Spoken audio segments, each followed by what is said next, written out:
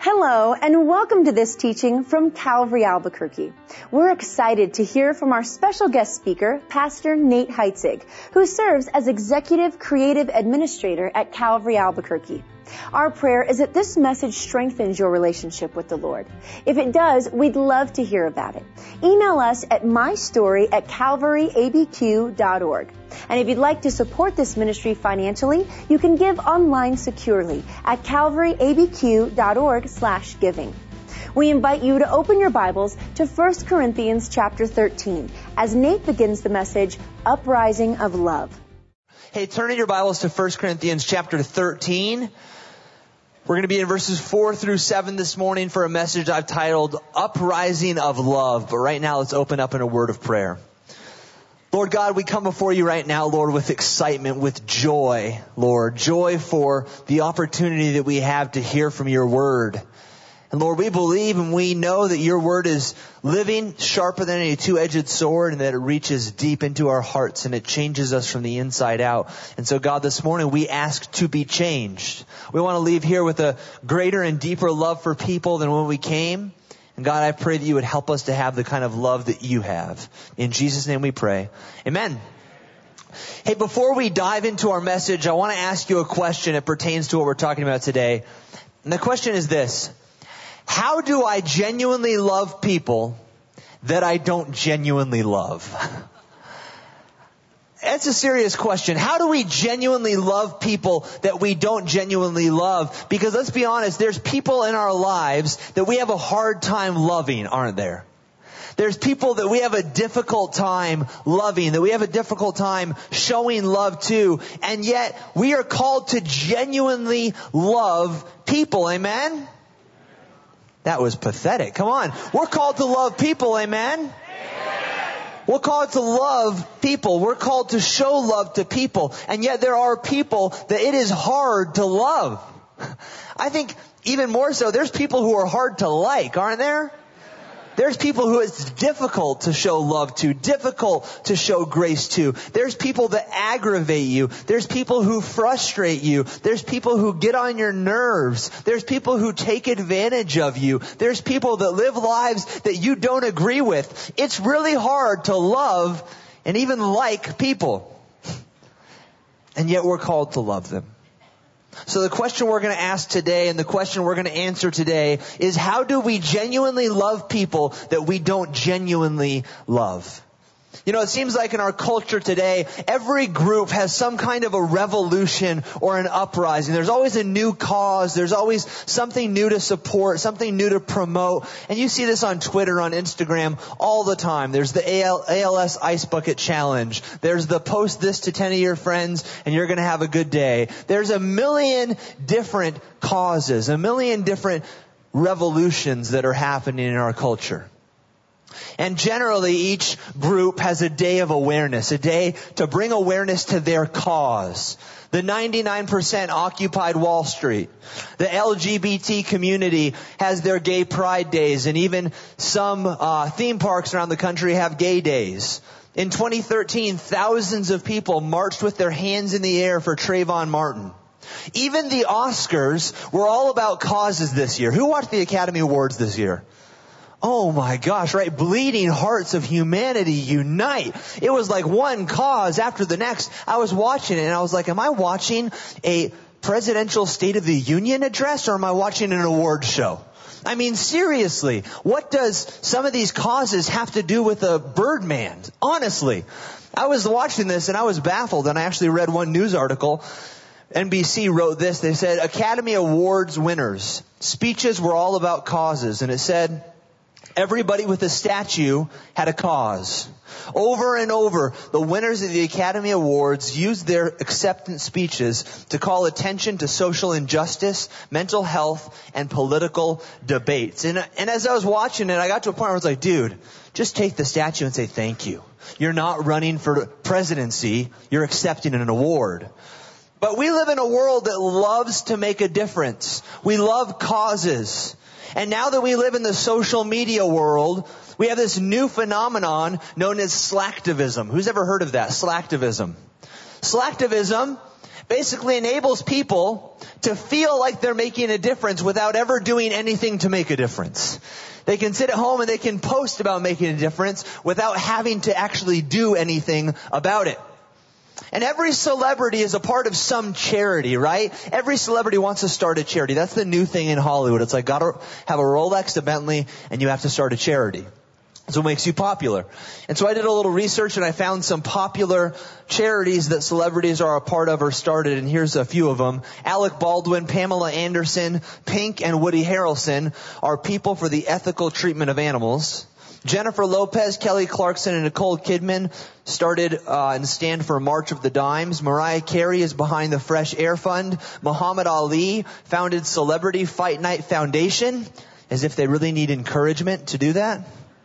Bono and Nicolas Cage are big advocates of Amnesty International. Chuck Norris founded Kickstart for Kids. And there is a Chuck Norris joke somewhere in there, but I'm not going to touch it because it involves kicking children. And finally, Lance Armstrong, of course, founded Live Strong, which really should have been called Live Stronger with Steroids. The world's obsessed with causes, obsessed with uprisings, with revolutions. And sometimes as Christians, I think that we have a tendency to do the same. Let me ask you this. Should we as the church focus on bringing about social change? Should our focus be on marches, on boycotts, and on protests, or should it be on something more? We live in a day and age where people say, hey, if you change society, people will change as well. If you change the political structure, people will change. If you change the economic structure, if we can get rid of poverty, if we can get rid of hunger, people will change. If you can change society, you can change people. But Jesus, in essence, says something different. He says, if you can change people, society will get better. Jesus says, as we saw last week, that it starts in the heart. Don't get the cart before the horse. Stop trying to change society and start changing people. It starts with us. It starts with our love. If we change, if our hearts change, and if we in turn love people and see their lives change, then society will get better. Stop trying to address the symptom and address the real issue. Now, at times we speak up and we make a difference, and that's good. I'm not saying that we shouldn't do everything we can to protect the innocent, to stand for righteousness. That is good, and we should always be willing to stand for righteousness, to voice what is right, to fight against what is wrong. But my question for you is this. Has your attention to what is momentarily important diminished your passion for what is monumentally important? Has your attention to what is momentarily important, what's in the news, what cause, what thing it is that people want you to be concerned about, has your attention to what is momentarily important diminished your passion for what is monumentally important? To see lives changed, to see lives transformed. It's easy, very easy for us as Christians to let the temporal get in the way of the eternal. And we should never let that happen within our Christian lives. Are we more inclined to protest than we are to pray? Are we more interested in who is in the White House than who is here in God's house? Are we more interested in boycotts than we are in the salvation of family and friends? Have we lost our first love? God's people are called out of this world system. Jesus said, they are not of this world, just as I am not of this world. Now, does that mean that we are to isolate ourselves from this world? That we are to shun the world? That we are to not love the world? No, I believe the opposite is true. I believe that we are called out from doing things the way the world does. We're not called out from loving the world, but we're called out from doing things the way that they do it. Jesus loved those the world hated. Jesus touched those the world shunned. Jesus went to those the world avoided, including those the religious system rejected. He loved those. He went to those. He touched those. We are called out from operating as the world does, including the way the world gets things done. The way to get things done isn't necessarily through a new cause, isn't through a new structure, a new world order. The way to do it isn't by starting a new uprising or a new revolution.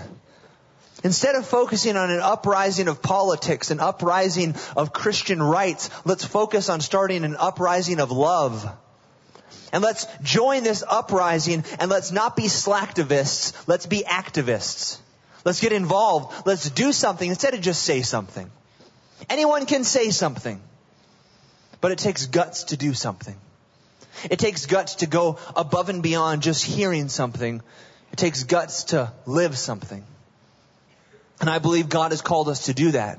It's one thing to say, I love you. It's another thing to show someone that you love them. Amen? Those of you who are married know this very, very well. It's one thing to tell your spouse, I love you. It's another thing to show them, I love you. Love goes a lot deeper than words. Love needs to mean something within our lives. And attending church is not a spectator sport. If there is one thing that should clearly characterize the church, it is this: love. Jesus said, by this all will know you are my disciples if you have love for one another. And that describes love that is seen. He says the world will know you are my disciples by your love for one another. The world can't know unless they see. The world can't know unless they're shown. And so if the world is to know that we are disciples, if the world is to know that we are Christians, then we've got to start showing love. It can't just be something we hear about in church. It can't just be something we wear Christian t-shirts about, that we sing songs about, that we wear a What Would Jesus Do bracelet about. It can't just be something that we idealize and wish and dream of. It's got to be something we show. It's got to be something we live. The question is, are you? Is it a part of your life? Let's read 1 Corinthians chapter 13, starting in verse 4. It says, love suffers long and is kind. Love does not envy. Love does not parade itself. It is not puffed up. Love does not behave rudely. It does not seek its own. It is not provoked. It thinks no evil. Love does not rejoice in iniquity, but rejoices in the truth. Love bears all things, believes all things, hopes all things, and endures all things. We're going to see two things this morning on this uprising of love. Number one, we're going to see what it is. And number two, we're going to see what it isn't. First, let's look at this, what it is. Here in this passage in 1 Corinthians 13, we have the most comprehensive description of love in the entire Scripture. And what's important about it is it doesn't focus on what love is so much as on what love does. On what love does and on what love doesn't do. See, love's more than an idea. Love's more than a topic that's sung about in Beatles songs. Love is more than a warm and cuddly feeling you get when you see somebody that you have affection for. Love's more than an idea, and love is something that does. Love is active, not abstract. Love doesn't just talk, it walks. Love is fully love only when it acts. Only when it acts. Love doesn't just make you feel something. Love makes you do something. Because love is a verb. It's a verb. If all your love does is make you feel sorry for people, if all your love does is make you feel bad about people, if all your love does is make you feel things but it never makes you do anything, then it's not really worth much. It doesn't really affect much. Again, let's relate this into a relationship. If you're in a relationship with somebody, you're married or you're dating, it's one thing to wake up every day and say, hey, I love you. But if you live your life not showing any form of love, not ever having any practical outworkings of love, it doesn't mean much if all you do is say it, does it? Now take the reverse. If you show love, if you wake up every day and you seek to find ways to show your love for the other person, you seek to serve them, you seek to put them above yourself, you look for the practical outworkings of love, then when you say, I love you, it means a lot more, doesn't it? This is the part when all the husbands and wives are nudging each other. Love means a lot more when it's shown than when it's said. We need to demonstrate our love. 1 John 3:18 says, my little children, let us not love in word or in tongue, but in deed and in truth. Let's not just talk about it. Let's show it. Our lives should show this kind of love. Our lives should show this kind of love. When we look in the mirror of truth, we should see love. As we read this passage in 1 Corinthians 13, we should see ourselves in this passage. We should relate to this passage. Do we? As you read this passage, do you see yourself? Do you see your character traits within this passage? I want you to do something really quick. I want you to read this passage again with me, and I want you to replace the word love with your name. And let's see how we measure up. And I'm going to do it with you because I'm in the same boat. Nate suffers long and is kind to most people, unless he's had a rough day. Nate does not envy unless he sees something really cool. Nate does not parade himself and is not puffed up unless he really did a good job. Nate does not behave rudely, does not seek his own, is not provoked, and he thinks no evil except about really bad people.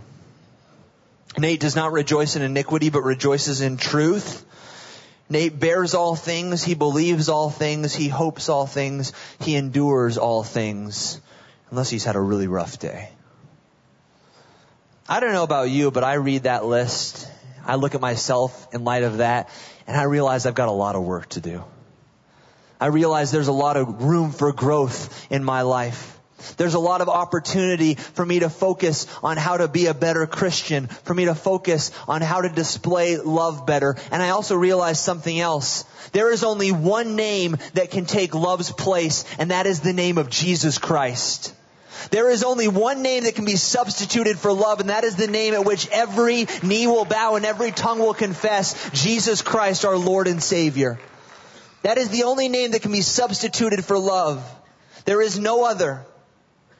And in essence, 1 Corinthians 13 is a portrait of Jesus Christ. But Christian, here's the good news. It's not a cop-out for you. It doesn't mean, okay, I can never show that kind of love, so I'll just leave that to Jesus. He's the one who's supposed to do that. No, that's not the case. His love can be your love if you let it. His love can be your love if you let it. Even on our greatest day, our love alone cannot atone, but His love is enough on its own. Even on our greatest day, when we think we're really good, when we think we're really righteous, when we think we've got it all together, our love alone cannot atone. As the prophet said, our righteousness is like filthy rags. Doesn't amount to much. Our love on its own cannot atone, but His love is enough to cover a multitude of sins. His love is enough to infiltrate the hearts of every single one of us and let His love be shown through us. At the same time, the goal of the Christian is to be conformed into the image of His likeness. Again, His love can be your love if you let it. Our goal should be to demonstrate this kind of love. Our goal should be to wake up every day and say, how can I show this kind of love a little bit more? Not cop out and say, there's no way I can do it. But each day wake up and say, how can I demonstrate this love to the people within my life? Not just the people I like, not just the people I get along with, but the people who drive me nuts. The people who don't like me. The people who are mean to me. The people who hurt me. The people who take advantage of me. How can I show this love to them? Let's look at this in verse 4 and see how we can have this love. Verse 4 says, love is long-suffering. Or another translation says, love is patient or long-tempered. This word is very common in the New Testament, and it's almost always used exclusively towards being patient with people rather than being patient with circumstances or events. Okay, this isn't the kind of patience that perseveres through a long line at Disneyland. This is the kind of patience that perseveres through the people that are in the line at Disneyland with you. The screaming kids, the nagging spouse, the angry people who cut you off in the front of the line, the people who are hitting you in your legs with strollers. This is the patience with people, not the patience with circumstances. And here's the idea. Love's patience is the ability to be inconvenienced or taken advantage of by a person over and over again. Love's patience is the ability to be inconvenienced or taken advantage of. Do you have someone in your life that takes advantage of you all the time? They're always taking advantage of your grace, taking advantage of your love, taking advantage of your hospitality, taking advantage of your generosity. Do you have someone in your life that you have a hard time being patient with? Look, it's easy to love those who love you. It's easy to be patient with those who don't require much patience. It's easy to be long-suffering with those who don't really make you suffer. But what about those in your life who hurt you? What about those in your life who make you suffer? Those in your life who it seems like all they're ever doing is saying something that jabs you, something that pains you, something that hurts you. Maybe it's your son or your daughter. And you feel like the only time they call is when they need something. They need money. They need to be bailed out of a situation. You feel like they're always falling back into sin. And you have such a hard time loving them. You have such a hard time being patient with them. It's easy for you to write them off, but God has called you to be long-suffering and love them. Maybe it's your husband or your wife. And you feel like they never show you the practical outworkings of love. They're never showing you that they genuinely care about you, that they genuinely love you. Instead, all they're ever doing is pointing out the flaws in you. They're not encouraging you. They're not exhorting you. They're only picking you apart. Maybe you feel like it's your boss, that your boss is always out to get you. That he doesn't want to see the best in your life, but he wants to see the worst. That he's giving you unfair tasks. Maybe it's your friend that you've had since you were a kid, and it seems like anytime he's in trouble, they always end up on your front doorstep. And you just wish that they'd get it together. Who is it in your life that you have a hard time being patient with? Who is it in your life that constantly takes advantage of you over and over and over? Your call is to love them again and again and again. Not to stop, not to quit, not to throw in the towel, but to keep on loving. Stephen's last words were those of patient forgiveness. In Acts chapter 7, he said, "Lord, do not hold this sin against them." Is that your response when someone sins against you? It's not my response. My response probably more frequently is, "Lord, enact vengeance upon them." Right? If someone hurts you, you're like, "Lord, I just wish that you take care of them. I trust you, so just take them out. Just really knock them upside the head. Really make them feel bad." I was driving and I saw a bumper sticker that said, "Don't get mad, get even." I think that's our response sometimes. We want to get even. If they hurt us, we want to hurt them. If they took something from us, we want to take something from them. How many times have you heard a Christian say, "Hey, don't worry, they'll get what they deserve. They'll answer for their sin"? Do you realize what a terrible, horrible thought that is for a Christian to have? In essence, we're saying in a smug way, "Hey, don't worry, they're going to hell." Seriously.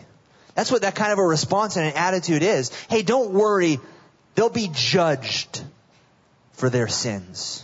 Hey, don't worry, they'll get what they deserve." Hey, can you imagine for a second if every one of us got what we deserved?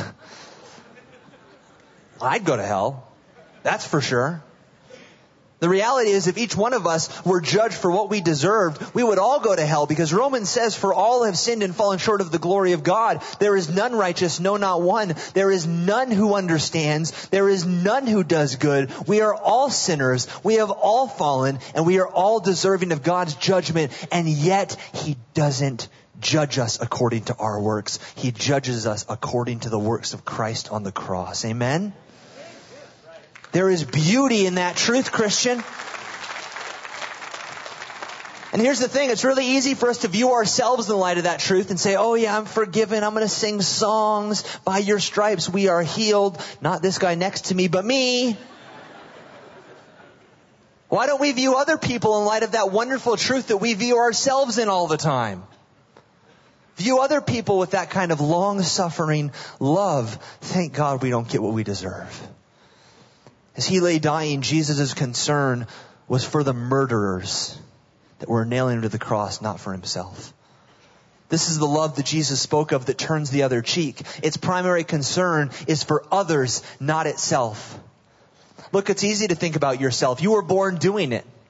You don't have to try. It's the way of the world. It's hard to think about others, especially when others are hurting you, when others are wronging you. Because Jesus doesn't just say to care for others generally, but care for others who are hurting you. Care for others who are wronging you. Look, your call as a Christian isn't just to not wish judgment upon the people that hurt you. Your job as a Christian isn't just to not wish condemnation on the people that are hurting you, but your job as a Christian is to wish blessing upon the people that are hurting you. To wish fortune on the people that are hurting you. To reply to a curse with a blessing. Matthew 5:38-39 says, you have heard that it was said, an eye for an eye and a tooth for a tooth. But I tell you, do not resist an evil person. But he takes it a step further. Whoever slaps you on your right cheek, turn to him the other also. And if anyone sues you to take away your tunic, give him your cloak as well. Look at that. If someone sues you to take away your tunic, if someone hurts you, wrongs you, Jesus says, don't just let them have your tunic, give them your cloak as well.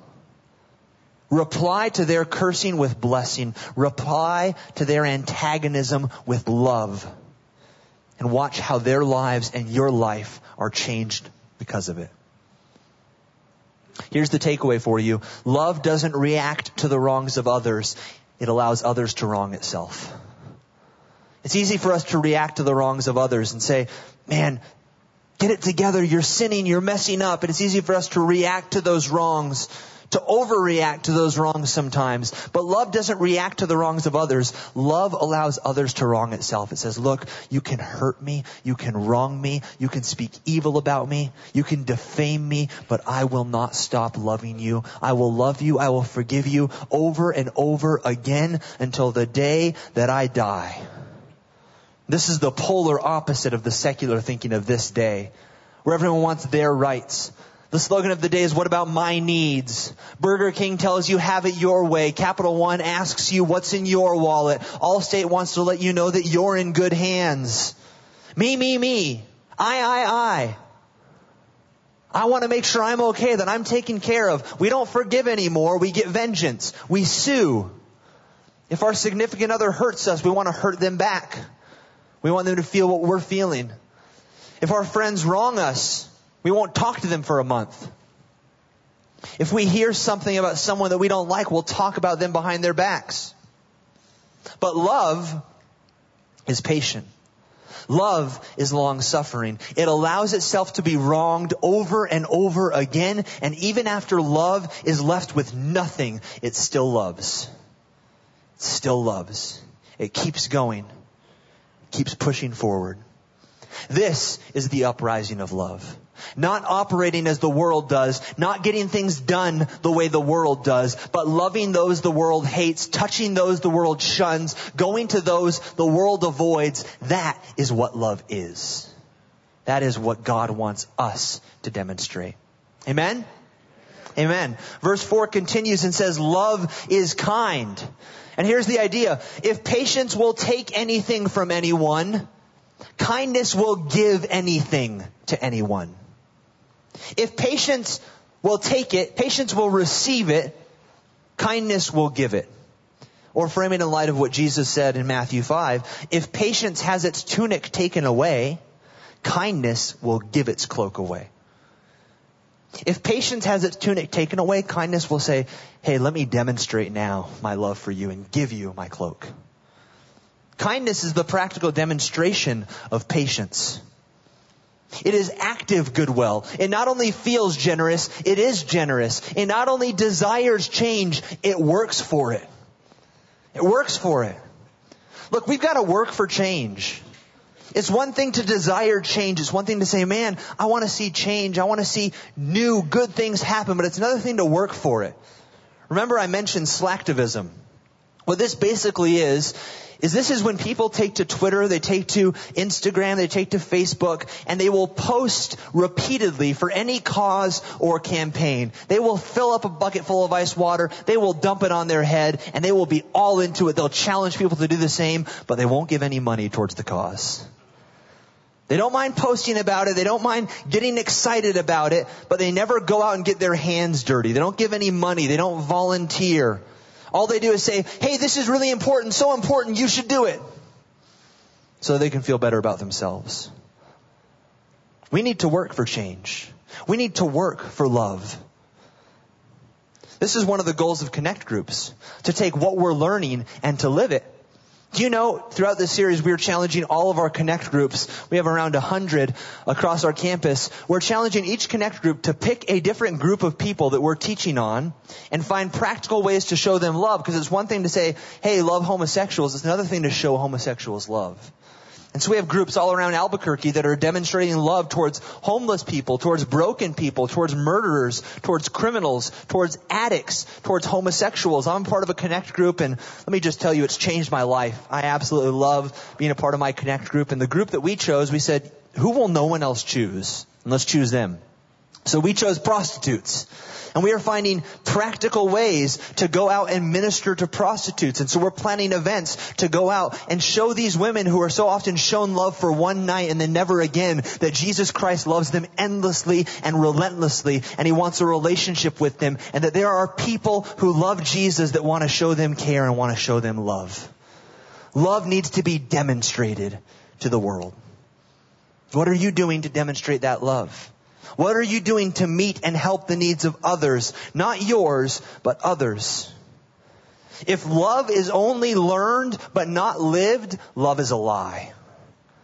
If love is only learned, if love is only talked about at church, but it's never taken outside of these doors and lived, then it's a lie. It's not truly part of us. And God is our supreme model in this. It says in Romans 2:4, do you think lightly of the riches of His kindness and forbearance and patience, not knowing that the kindness and goodness of God leads you to repentance? God demonstrated His love for us in that while we were still sinners, He died for us. What do you do to help others' needs?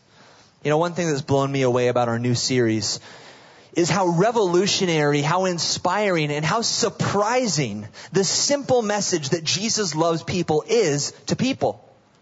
How they're so surprised, how they're so taken aback, how they're so inspired when we say such a simple message that Jesus loves people. It seems like the second we started saying Jesus loves homosexuals and Jesus loves prostitutes, people in our church were saying things like, that's right, He does. And I never thought of it like that. It's the most basic truth of the Bible, and yet it's a truth that is so often forgotten. And it made me realize something. The first thing we forget is the most simple thing. We're so quick to forget the most simple thing. And the longer we immerse ourselves in religion, the more prone we become to forgetting what made it work in the first place. What makes it work isn't knowing a bunch of theology. What makes it work isn't going to church. What makes it work isn't wearing Christian paraphernalia. What makes it work isn't serving in a ministry. What makes it work is that Jesus loves people so much that He came to die for those people. That's what makes it work. And that should never be a truth we forget, church. But we can become so caught up in events, in services, in theology, and in ministry that we forget about ministry. And the minute we become so comfortable in our pews that we forget about people, we perish. We can get so comfortable coming to church, sitting in our seat, singing the songs we like. I won't sing that one, but I'll sing that one. And yet never taking what we're learning and letting it change the way we live. And one of the reasons this series has resonated with people is because we aren't trying to be clever. We're not trying to promote an event. We are simply stating the most basic yet powerful truth that we know how, and that is that Jesus loves people. And people are realizing you don't need to sacrifice your convictions for compassion. You don't have to sacrifice your convictions, what you believe, what you know to be true, what the Bible says, for compassion. You can still follow what the Bible says and love people from all walks of life. As a matter of fact, if you don't love people from all walks of life, you aren't doing what the Bible says. You're not fulfilling your call as a Christian. And for me, this feels like a return to what made me excited about ministry in the beginning. Seeing people excited and passionate about the simple gospel, not fighting and bickering about specific doctrines. Seeing Christians more focused on how to make others feel comfortable instead of how to make themselves more comfortable. I found myself personally more focused on my own character, my own motives, and my own application of God's word than others. My dad said the very first week of this series, if God's love has flowed into our lives, it ought to flow out of our lives. And I believe the opposite is just as true. If love is not flowing out of our lives, it's questionable whether or not love has truly flowed into our lives. If love is not flowing out of your life, you need to take a real good, deep look at your heart and see if love has truly flowed into your life, if love has truly changed your life. Because the best way you can tell if a tree is alive is by what kind of fruit is coming out of it. And if the fruit coming out of your life is filled with hate, filled with judgment, filled with malice, filled with condemnation, there's a disconnect.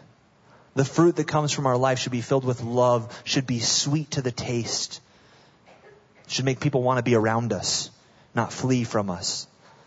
So first we saw what it is. Now we're going to see what it isn't. Look at verse 4. It says, love does not envy. It is not jealous. And here's the first of 8 negative descriptions of love. What love is not. Now there are 2 kinds of jealousy. One is to want what someone else has. If they have a better car, a better house, even a wife or a husband, we secretly or maybe not so secretly wish we had the same. We see what they have and we say, man, I just really want that. I want to have what they have. And the problem is that when we see this person on a day-to-day basis, we become more focused on what they have than on how we are to love them. We boil inside. It fills with anger, not love. But there's an even worse kind of jealousy. And that is wishing that they didn't have what they have. And this is more than just selfishness. This is desiring evil on someone else. Desiring pain on somebody else. Think about the story where we hear of Solomon being brought a baby by 2 women, each woman claiming that the baby is her own. And Solomon, being filled with wisdom, says, okay, hey, the way to solve this is to cut the baby in half. You can have the legs, she can have the torso. That's what he said, more or less. And of course, the real mother begins to sob. She freaks out. She says, no. Whatever you do, don't hurt the baby. Just don't hurt the child. She can have the baby. Just don't hurt the child. Willing to sacrifice what she loves most. And yet the woman who had envy, the woman who had jealousy in her heart, who wanted what she didn't have, she was willing to let that baby be murdered just so that the other lady couldn't have it. She said, if I can't have it, I don't want anyone else to. It's extreme, but that's the attitude that we can sometimes have. Do you feel that way about someone right now? Maybe someone who has exactly what you want. Maybe they even have what you've been praying for. And every time you see them, it fills you with anger. It fills you with selfishness, with jealousy, and you just wish they didn't have it. You just wish they experienced the same pain that you do. You know, most likely that person probably wants something they don't have as well. And there will always be someone out there doing better than you. Somebody with more money, somebody with a better relationship, somebody with the things that you want in life. You can either live with it and be content with such things as you have, or you can be eaten up and destroyed by jealousy. James 3:14 says, if you have bitter jealousy and selfish ambition in your heart, do not be arrogant and lie against the truth. This wisdom is not that which comes down from above, but it is earthly, natural, and demonic. For where jealousy and selfish ambition exist, there is disorder and every evil thing. Verse 4 continues and says, love does not parade itself. That is to say, love does not brag. It doesn't parade its accomplishments. Bragging is the other side of jealousy. Jealousy is wanting what someone else has. Bragging is trying to make someone else jealous of what you have. Hey, look at my stuff.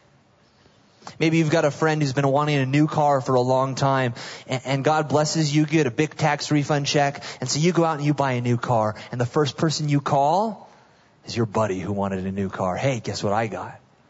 A new car. Come on, you want to ride in it? Smell it. That smells so good, like new car. What? Your car smells like old Doritos. This car smells like leather. We want to push it in their face. I bet you wish you could have this car, don't you? Bragging about our accomplishments. parading ourselves. There's also another end of this. Love doesn't remind a person of the great sacrifices you've made for them. You know, some people want to talk about all the sacrifices they've made for you. Husbands do this to their wives sometimes. You don't know what I've sacrificed. You don't know the work that I put in, the hours that I put in so that you can be happy. Moms will do this too. I carried you in my belly for 9 months. You don't know what I sacrificed for you. You should love me more. Look, love will never make someone feel bad for what they've had to sacrifice. Love always seeks to lift people up. If you're ever going to talk about the things you've done for somebody, don't use it in a way where you talk about what they've sacrificed. Use it as a way where you talk in joy about what you're able to give them, and never use it as ammunition to make them feel bad about what they're currently doing. Don't focus on what you've sacrificed. Focus on the one who has sacrificed it all for us. When we focus on his sacrifice, it makes so much easier to just love people. Verse 5 continues and says, love does not behave rudely. True love has manners, and I'm not talking about the kind of manners where a guy will open the door for a girl at a movie theater, although that is very lost in our culture today as well. But having manners, having a mannerly love is lost in our culture today. People say, if that offends them, that's their problem. No. If it offends them, it's your problem. The gospel's offensive enough. We don't have to add offense to the gospel. Instead, we need to bring the gospel in love and grace, caring about others, being mannerly. Sometimes, just because we know what we can say doesn't mean that we should say it. And it drives me nuts how rude Christians can be. How we can go to a girl who's just had an abortion, who's obviously going through an incredibly emotional situation, who doesn't know how she's going to handle what she's just done. And we can go to her and look at her in her face and say, murderer. Is it true? Yes. But is it what she needs to hear? No.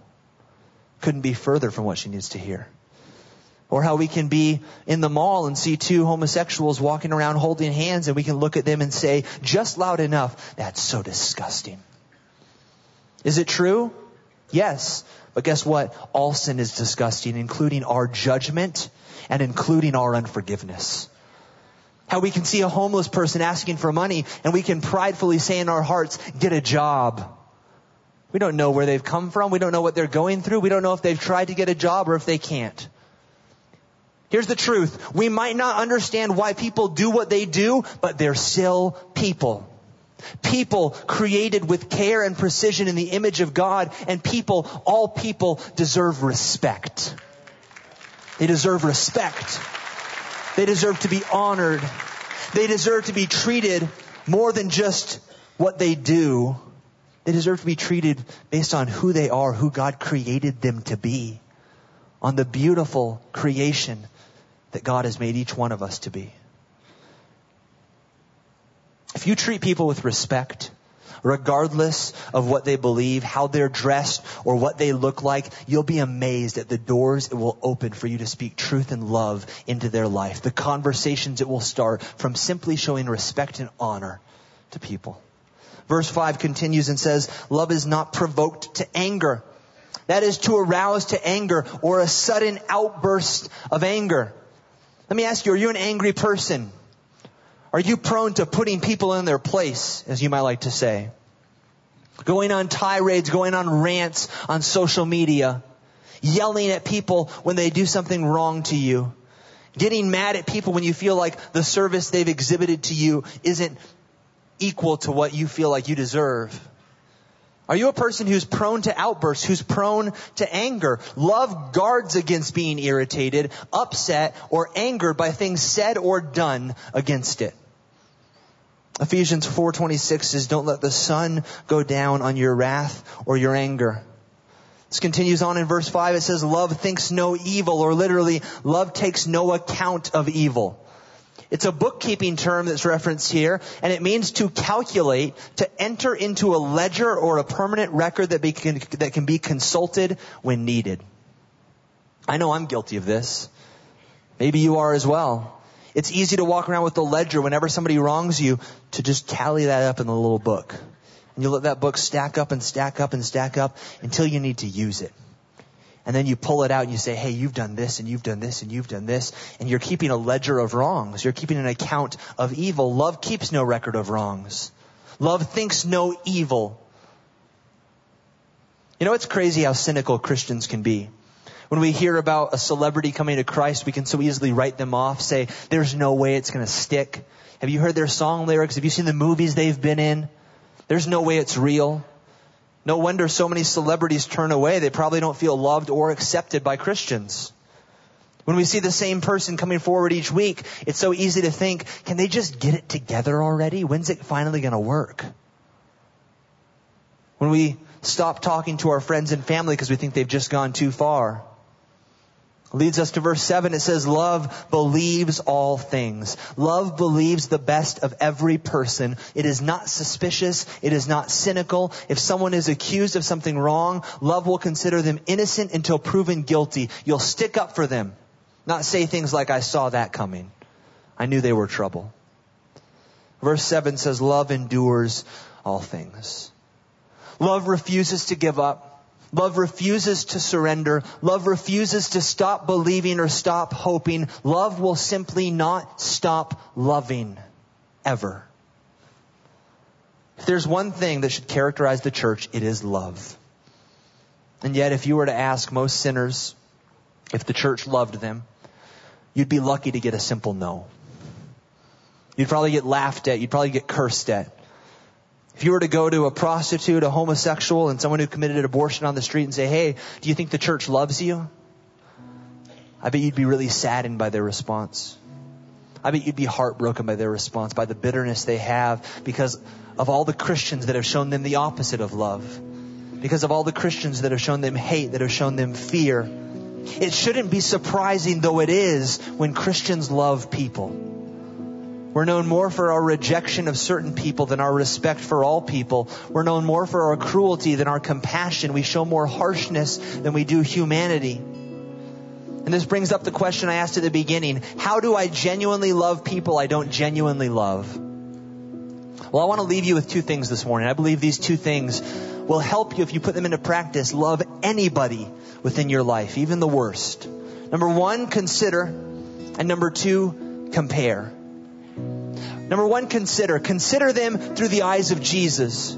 Remember, as I said earlier, as he lay dying, Jesus' concern was for the murderers that were nailed into the cross, not himself. As he cried out, Father, forgive them, for they know not what they do. Lord, forgive them. When someone sins against you, consider them like Jesus did. Say, Lord, forgive them, for they know not what they do. You can't expect somebody who's lost to know the way home. You can't expect somebody who's in darkness to see the light. And you wouldn't get mad at a blind person for bumping into you on the street, would you? You wouldn't turn around and say, hey, watch where you're going. No, hopefully you would, in care and love, help them. You'd show concern for them. You'd say, hey, can I help you find the way home? Consider them through the eyes of Jesus. Consider that they are lost. Consider that they're in darkness. And as you consider them, it will help you to love them. Consider them as Jesus would, with patience, kindness, and grace. Allow yourself to be taken advantage of over and over again, just as Jesus did. And secondly, compare them. We're told in our culture comparison's a bad thing. Don't compare yourself to anyone else. And usually I would agree, except in this situation. I think it's good for us to compare our sins to others, to compare our spiritual bank account to others. Take a minute and think about all the sins you've ever committed from the time when you were a little kid to now. The things both outward and the things inward, the thoughts that you have, the things that you think, the things you don't want anyone else to know about, the things you don't want the person in front of you, the person behind you, the person next to you to know about, the things you're ashamed of. As you look at that, you'll realize very quickly that your list outweighs anyone else's. If I were to offer you $1 for every sin that you could point out in anyone, both outward and inward, who would you choose? If you wanted to be rich, you'd choose yourself. Because you can see it all, inside and outside. And as you compare your spiritual bank account to the world's, you realize that you're more spiritually bankrupt than anyone else. You realize, like Paul, that you're the chief of sinners. And as you realize that you're worse than everyone, it becomes much easier to love anyone. As you realize you're worse than everyone, it becomes much easier to love anyone. And the reality is that we are the anyones. And Christ loved us. And we as Christians are called to love one another. And we as Christians are called to love the world. My prayer is that God would help us to be the loving Christians that He's called us to be, and He would help this to be a loving church. And my prayer for you is that if you have not been forgiven of your sins, if you're carrying around bitterness or anger, or perhaps you are the judgmental Christian, you are the one who's constantly pointing out the flaws in others, who isn't letting love flow out of their lives. And as you think about this, my question for you is, has love flowed into your life? My prayer is that you would receive that love. You would be forgiven. You would walk with Christ. Let's pray. Lord, we thank you for your word. We thank you for the truth that it reveals, God. God, we want to show love. We want to show love to everyone. We want to show love to the world. We want to give it all for you, give everything we have for you, and see the world changed and transformed by an uprising of love. And Lord, I pray right now for anyone here right now, Lord, who, as we just talked about this, all the sins they've committed from when they were a kid to now. Lord, as they look at their lives, they realize they're broken. They realize that they're sinful and that there's no excuse in the world that can justify their sin. Lord, I pray that you'd show them that you love them, that we love them, and that you want a relationship with them. And I pray for those in here, Lord, who are self-righteous, those who have lived their lives judging others, but never really judging themselves. I pray that you would, God, bring them to repentance. And as we're praying right now, as we have our eyes closed and our heads bowed, if that describes you, if you're here today and you need to be forgiven of your sin, you realize right now in this moment that you're a sinful person. But you realize that Jesus Christ loves you, that He came to this earth, that He died for you. If that's you and you want to accept Jesus Christ, I want you to just raise up your hand right now. And you're saying, Nate, pray for me. I need Jesus in my life. I need to be forgiven. Amen. In the front to my left, a couple of you on the side, put your hand up and keep it up so I can see it. Over here in the middle, to the left, in the back to the left, over to my right, in the middle, a couple here to the right section. Wherever you are, raise your hand up. If you're in the balcony, the family room, you raise your hand up. In the back towards my left. Anyone else? Maybe you're here and you've been a judgmental person. You realize that as much as you proclaim to love Christ, your actions speak louder than your words. And you want to rededicate your life to Him. You want to be forgiven and you want to start forgiving others. If that's you and you want to rededicate yourself to Him, you raise up your hand. Amen. Amen. Hands across the room. Lord, I thank you for these hands that have acknowledged their need for forgiveness. And God, I pray that you would help their words, God, to affect the way they live. They wouldn't just want change, but they would live for change. In Jesus' name I pray. Amen. Hey, will you stand with me? We're going to close and we're going to sing a chorus of this song.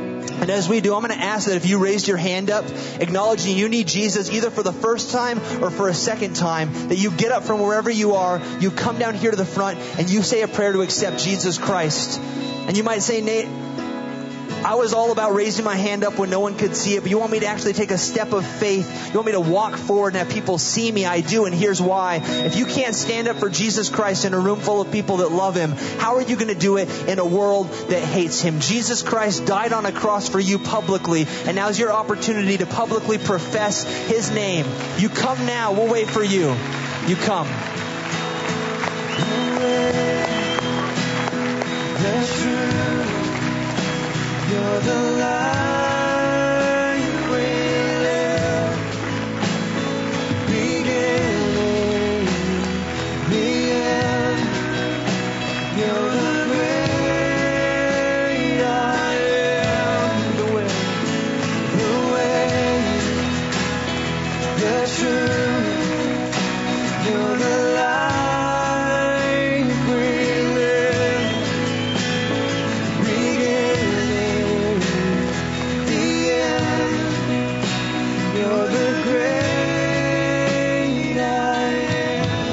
I believe there might still be more in here who need to make this profession of faith in Jesus Christ. It might be your first time. It might be your second time. This might be a repeated occurrence for you, but either way, the heart condition is the same. You need Jesus Christ. He wants to forgive you of your sins, and I don't know what you're scared of. I don't know what's holding you back. Maybe it's the person next to you. Maybe they're just as scared as you are. Maybe they need to make that decision as well, and all they need is someone next to them to take that bold step, and maybe they'll follow you.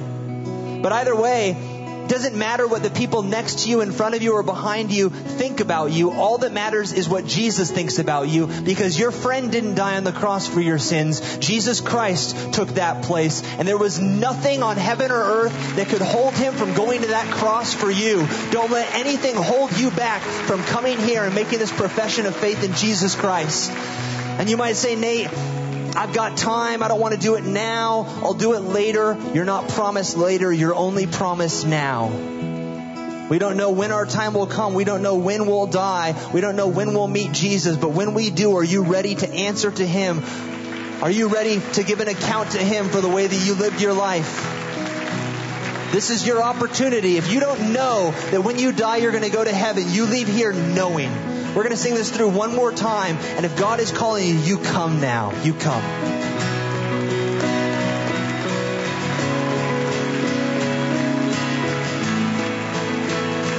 The way, the truth, you're the life we live. Beginning, the end, you're the great I am. This is who you are. This is who you are. Amen. Hey, let's give these guys a round of applause one more time. We're so excited for you. We want you to know there's no judgment in this place. There's only love. And we're not going to sing this song through any more times, but I always like to throw out the net one last time for those who are procrastinators. For those who always hold out to the last minute. They always wait till there's no more time left. Look, there's still time for you to accept Jesus Christ. There's still time for you to be forgiven of your sins. And I want you to know, it doesn't matter what you've done. There's no judgment in this place. We love you. We care for you. We're going to clap for you. We're going to cheer for you. We've got more coming right now. Give them a round of applause. If God is still calling you right now, you come. You don't need music to do it. All you need is a willing heart to be forgiven. Anyone else before we pray? Amen. Amen. You come. Praise the Lord. Keep coming. Let's get it loud in here for these guys. Praise the Lord.